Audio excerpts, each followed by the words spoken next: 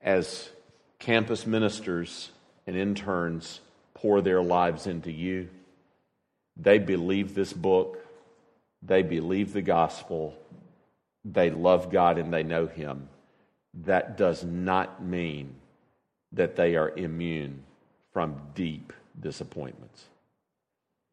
And sometimes when they're ministering to you, it's all they can do to get the words out of their mouth because their heart is up in their throat. And they are hanging on with their fingernails dug into the wood, just hoping that they can go on. Pray for them. Don't take them for granted. They care about you. They care about you eternally. But you may not suspect some of the things that are going on in their lives while they minister to you the word of life. We wouldn't have known these things about Moses had God's inspired word not told us in Numbers chapter 20. But I want to direct our attention tonight to Numbers 21. It's a passage that begins with a deadly challenge and a glorious victory, and it continues with the all too familiar whining and grumbling and complaining. It reveals to us a divine judgment, and it displays to us a glorious salvation. And along the way, it teaches a hugely important lesson about saving faith. So let's look to God in prayer before we read it. Lord, thank you for the time that we have had together in your word. Thank you for these students who could have been 100 other places, but they chose to be here at their own expense to study your word. I pray that you would bless them. Bless them with yourself. Bless them with your truth. Bless them with your grace under the reading and hearing of God's word tonight. In Jesus' name, amen. This is the word of God. Hear it in Numbers 21. We'll read verses 1 to 9. When the Canaanite, the king of Arad, who lived in the Negev, heard that Israel was coming by the way of Atharim, he fought against Israel and took some of them captive. And Israel vowed a vow to the Lord and said, "If you will indeed give this people into my hand, then I will devote their cities to destruction." And the Lord obeyed the voice of Israel and gave over the Canaanites. And they devoted them and their cities to destruction. So the name of the place was called Hormah. From Mount Hor, they set out by the way to the Red Sea to go around the land of Edom. And the people became impatient on the way. And the people spoke against God and against Moses. "Why have you brought us up out of Egypt to die in the wilderness? For there is no food and water, and we loathe this worthless food." Then the Lord sent fiery serpents among the people, and they bit the people so that many people of Israel died.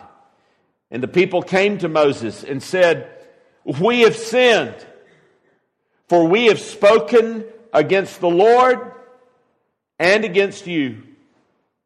Pray to the Lord that he take away the serpents from us." So Moses prayed for the people, and the Lord said to Moses, "Make a fiery serpent and set it on a pole, and everyone who is bitten, when he sees it, shall live." So Moses made a bronze serpent and set it on a pole. And if a serpent bit anyone,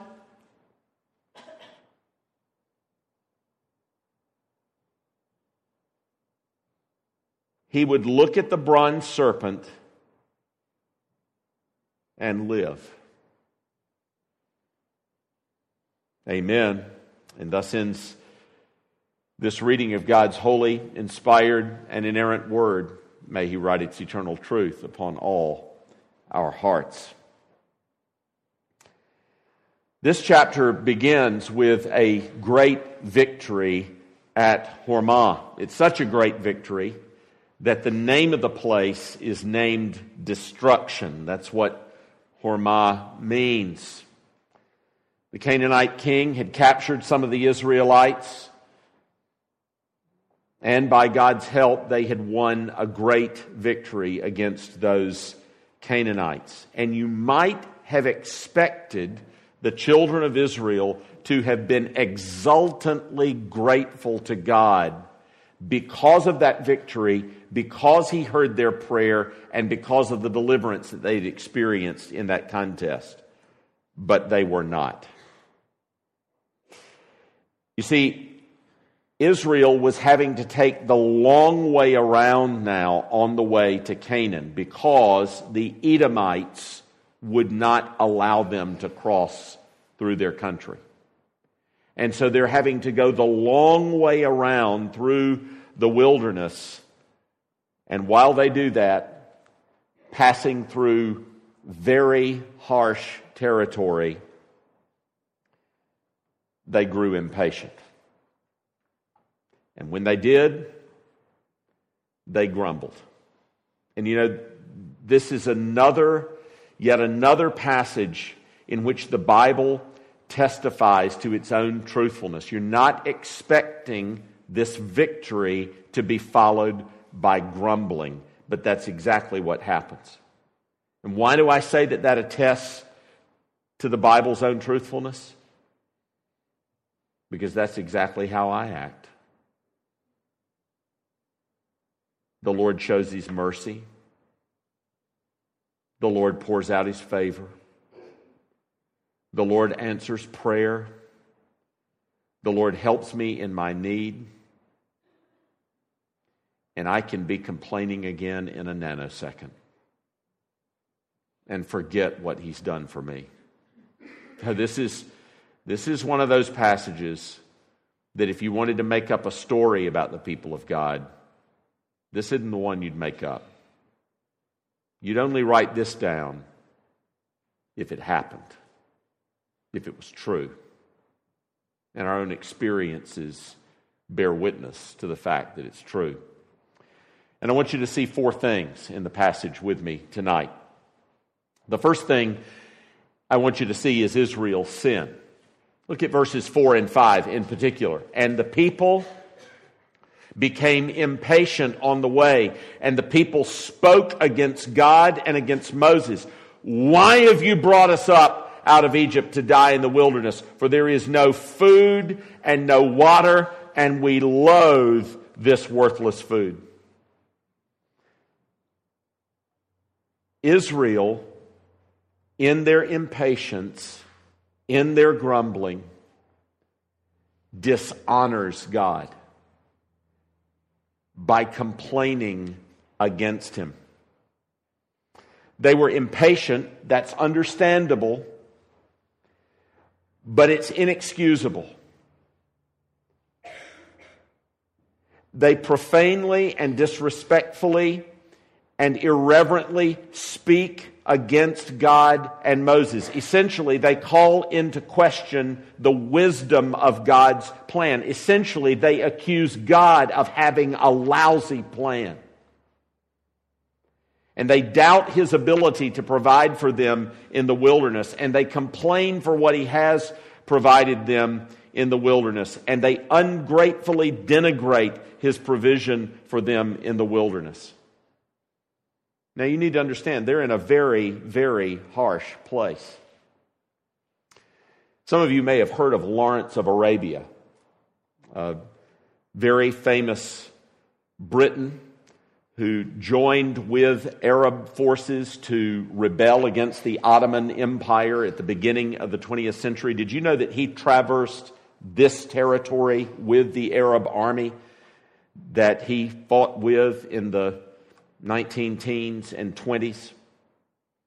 And he describes this area for us in his journals. This is what he says.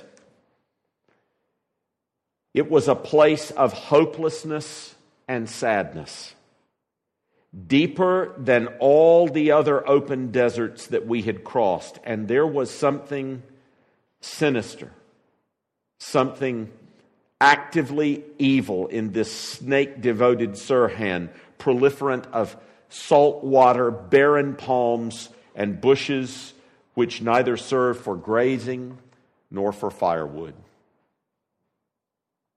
That's where they were. And the people of God understandably were complaining, but not excusably. And they speak against Moses and they speak against God. Have you ever complained against God? You're in a situation and you can complain against Him. A few months ago, Kathy called me up in her car on the way to South Carolina. It was just after Sunday services.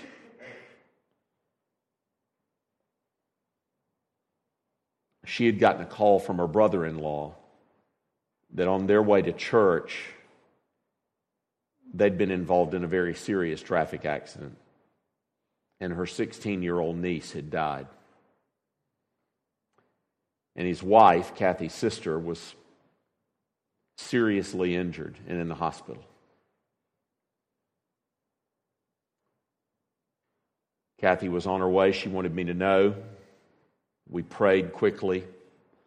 I called Derek Thomas, who was in Columbia, South Carolina. I asked him if he would go to the hospital and see the family. We prayed for them and prayed for Kathy. And Kathy ministered to her sister as best as she could.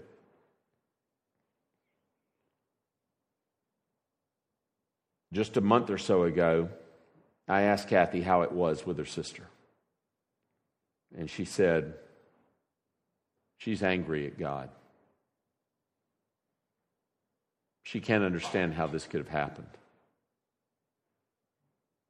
She's really mad. And she doesn't seem to be getting better.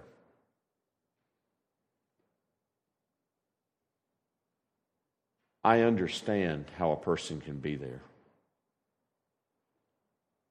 But it's a dangerous thing to shake your fist at God. And that's what her sister was doing. What a contrast, the day that I was sitting in Blair Batson Hospital with Margaret from Yazoo City, who was holding her 2-year-old baby in her arms as he took his last breaths. He'd fallen in the family swimming pool. His dad and older brother had found him a few minutes later. They don't know how long he'd been in there. They airlifted him from Hattiesburg to Jackson to the pediatric intensive care unit at the University of Mississippi Medical Center. But he didn't make it. He lingered for 2 days and died in his mother's arms. When he took his last breath, Margaret looked up at me and she said, "Ligon, can we sing the doxology?" And as best as we could in that room, just a few family members and some stunned doctors and nurses, we sang, "Praise God, from whom all blessings flow. Praise Him, all creatures here below. Praise Him above, ye heavenly host. Praise Father, Son, and Holy Ghost." I felt like I was on holy ground to be standing next to a woman like that. How could she trust God in such loss? She hadn't gone through anything any easier than Kathy's sister. Kathy's sister complained against God. And Margaret trusted him. The children of Israel complained against God in the wilderness when he'd given them every reason to trust him. They did not acknowledge his power. They did not appreciate his generosity. They did not recognize his mercy. They did not accept his sovereignty. They did not trust his word. And my friends, that did not make it better for them. Because this story goes from bad to worse. That's the first thing I want you to see. They dishonored God. They complained against him. And by the way, I want to make it clear. Over and over in the wilderness story, God happily says to his people, please bring your complaints to me. But don't complain against me. Bring your heartaches, bring your griefs, bring your complaints to me, but not against me. The Lord knows our circumstances are hard. The Lord knows those circumstances test our faith. The Lord's happy for us to bring our complaints to him, but not to bring them against him. And the children of Israel had brought their complaints against him. They were blaming God for what was going on here. And what happens? You see it in verse 6. The Lord sends a judgment of poisonous snakes. Then the Lord sent fiery serpents among the people, and they bit the people, so that many of the people of Israel died. You know, sometimes we only learn the lessons that we ought to learn in petty trials by facing greater ones. And this trial that the children of Israel are facing in this desolate place has just gotten worse.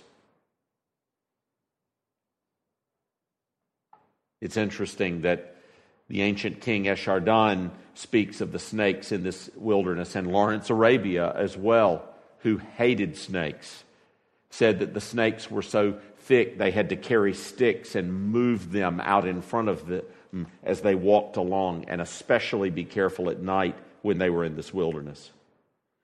And so the complaints of Israel in the midst of their adversity lead not to their relief, not to things getting better, but to a greater adversity. Now the just judgment of God is sent upon them. Some of you may know the hymn, "If Thou But Suffer God to Guide Thee." It's a great hymn. It's a great German hymn that was translated into English in the 19th century.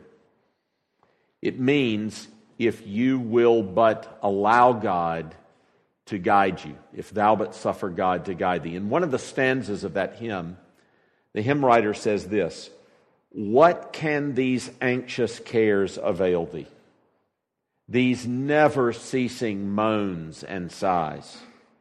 What can it help if thou bewail thee, or each dark moment as it flies? Our cross and trials do but press the heavier for our bitterness." What's the hymn writer saying? The hymn writer is saying this: what good can your anxiety and worry do? What good is constant moaning and sighing? What help is it if you simply regret your situation or bemoan every hard thing that comes along? Your crosses and your trials, your hard providences only get heavier if we are just bitter about them.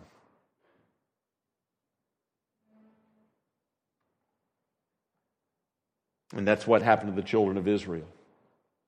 The just judgment of God came upon them. And the response of the people of God is to repent. It's the first right thing they've done. Look at verse 7. And the people came to Moses and said, "We have sinned, for we have spoken against the Lord and against you. Pray to the Lord that he take away the serpents from us." The response of the people to this just judgment of God is repentance and prayer. They come to Moses and they say, "We have sinned." They acknowledge that they're the reason for the judgment. And then they say, "Pray to the Lord." Now you may say, "Why don't you pray to the Lord? Why don't you repent and pray to the Lord?" But the very act of asking Moses to pray to them is an acknowledgement that he is their mediator. They've just spoken against him. They've spoken against him wrongly. So coming to him and say, "Will you pray for us?" is an acknowledgement that he is God's appointed mediator. That's part of their repentance. And so they repent and they ask Moses to pray, and God uses this trial to move them to repentance and to prayer, and to bring them back into close fellowship with him.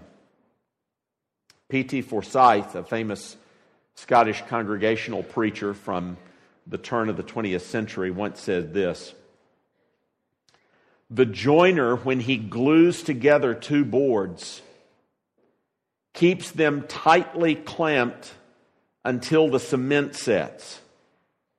So also, with calamities, depressions, and disappointments that crush us, they bring us into closer contact with God.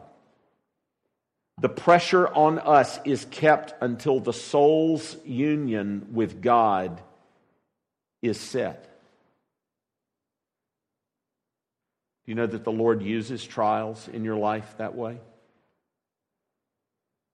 To bring you closer to him? To make you more than you've ever been before? To equip you for service? To be a blessing to his people? You ever thought of that? In the disappointments and the heartaches that you experience, he is at work. If you're his child, if you love Jesus, if you trust in him, even the trials are part of his plan for sanctifying you and increasing your communion with him.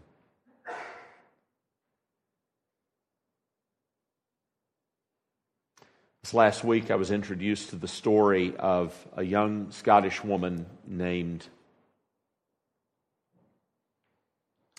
Margaret Matheson Haining. And she grew up in a small village in Dumfriesshire in southwestern Scotland and felt a call to go work amongst the Jewish people in Budapest in Hungary. And there she got caught up in the great conflagration of the Second World War and the takeover of the Nazis. And of course, the persecution of the Jews. And she went through a lot. Let me tell you just a little bit about her story. They lied about her death. The death certificate said that she had died in the hospital, but the sketchy details were suspicious. The cause of death was listed as a chronic infection that led to a fatal and irreversible loss of weight, muscle wastage, fatigue, and death. It sounded like she had been deliberately starved to death. It's possible many were. In fact, a short time before she died, she had written to a friend asking for apples and fresh fruit and bread. But she probably didn't die of starvation. It's likely that on the 17th of July, 1944, prisoner 79467 found herself among a group of Hungarian Jewish women herded into a gas chamber in Auschwitz. They were not the first, and they would not be the last. From July to September of that year, the tally of Jews liquidated with heartless industrial efficiency amounted to an estimated 1.4 million, among whom it is estimated 1 in 3 were Hungarian. Though despised as worthless subhumans by the Nazi system, all who died in that terrible place were special. They all bore the image of God. Each had their own dignity. Everyone was someone's father or mother or husband or wife or uncle or aunt or brother or sister or lover or friend.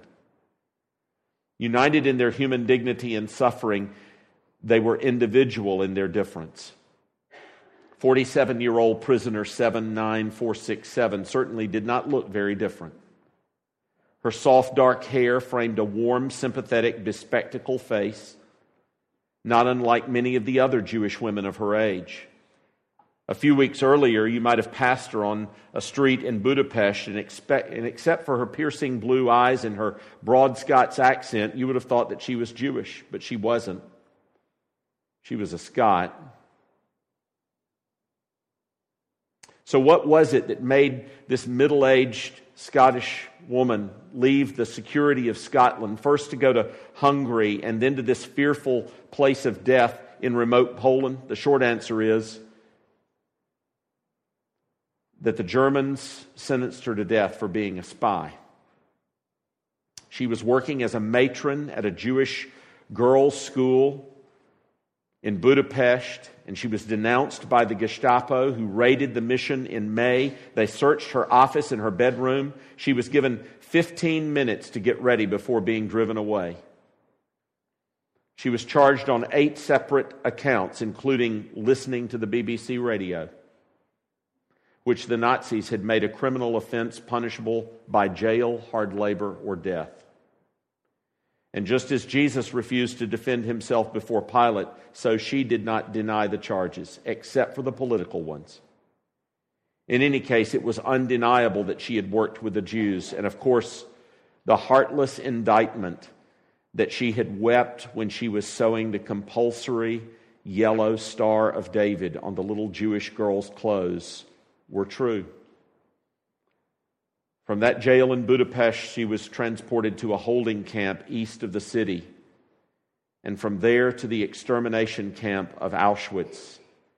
But death did not come easily for her. Even here on the road to heaven, she wrote in one of her last letters, "There is a mountain range to climb." Now, if anybody had cause to complain, it was that woman. But she gave herself to God. She gave herself to service to those Jewish girls. And she trusted Him to her last breath in that gas chamber. You know, the Lord formed Christ in her in that and brought her exceedingly close to Himself. You know, you can go through trials and you can become bitter, or you can go through trials and become exceedingly close to God. And it's my prayer that you'll go through your trials and you'll love God more and you'll be more like Him. And then in verses 8 and 9, we see the last thing: the merciful provision of God. Moses prayed for the people, and the Lord said to Moses, "Make a fiery serpent and set it on a pole, and everyone who is bitten, when he sees it, shall live." And Moses made a bronze serpent and set it on a pole, and if a serpent bit anyone, he would look at the bronze serpent and live. Now, here is a solution to a predicament for which there is no human expectation or explanation for its effectiveness. You know, it's true that the Egyptians did wear snake amulets, supposedly to protect them from snakes. But here's the problem. These people have already been bitten by snakes. They don't need a snake amulet to protect them from snakes. They've already been bitten by snakes. And God says, "Moses, put a copper snake up on a pole and tell people to look at it.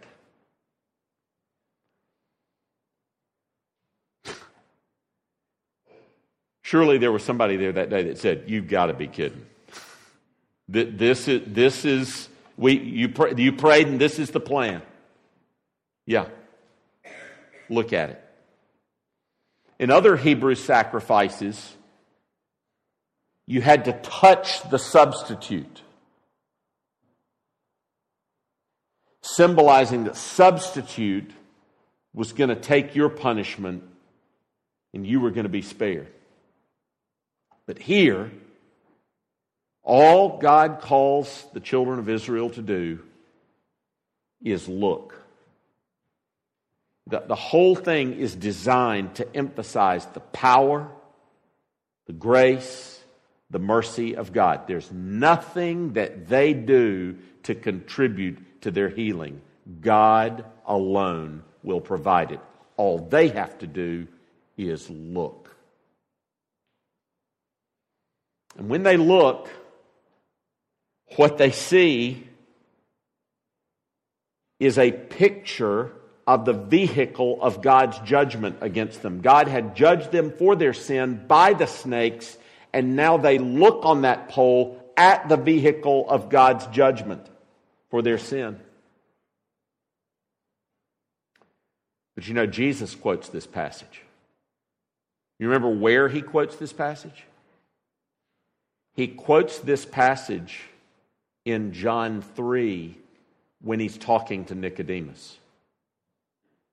You remember what he says? As Moses lifted up the serpent in the wilderness, so must the Son of Man be lifted up, that whosoever believes in him may have eternal life. For God so loved the world that he gave his only begotten Son, that whoever believes in him should not perish, but have everlasting life. But there's a big difference there, isn't there?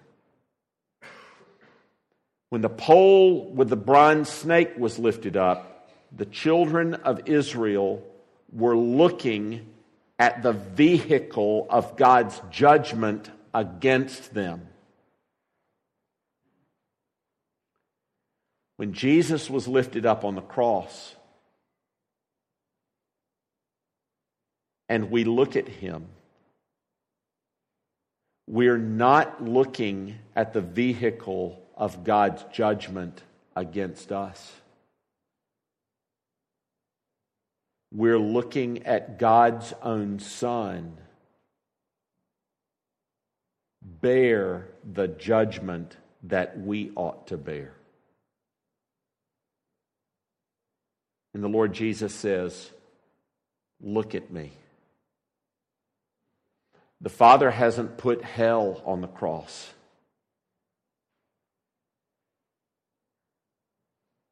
The Father hasn't put your wicked desires on the cross. The Father hasn't put you on the cross.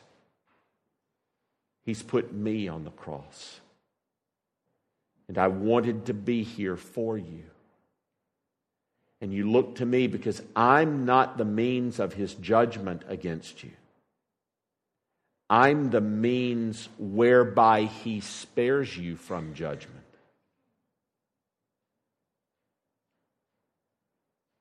How deep the Father's love for us. How vast beyond all measure.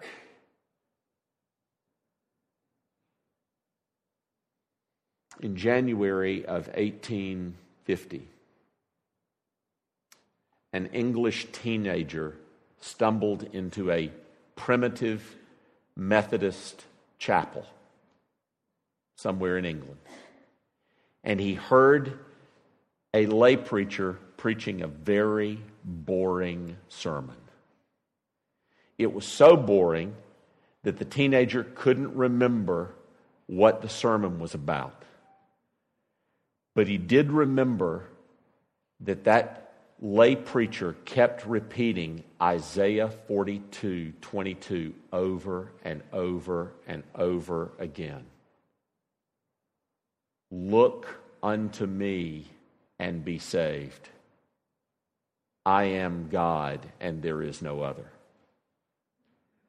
And that verse saved that English teenager. His name was Charles Haddon Spurgeon, who became the greatest preacher of his age. And how was he saved? He just looked. It still works. There is life for a look. If you look to Jesus, you can be saved. No matter what you've done, no matter what the consequences of those sins, believe on the Lord Jesus Christ, and you shall be saved. For God so loved the world that He gave His only begotten Son, that whosoever believes on Him will not perish, but have everlasting life. Look to Him. Let's pray. Heavenly Father,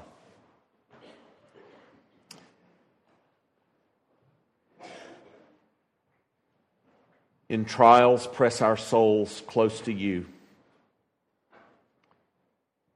In doubt, lift our eyes in faith to Jesus. We ask this in Jesus' name. Amen.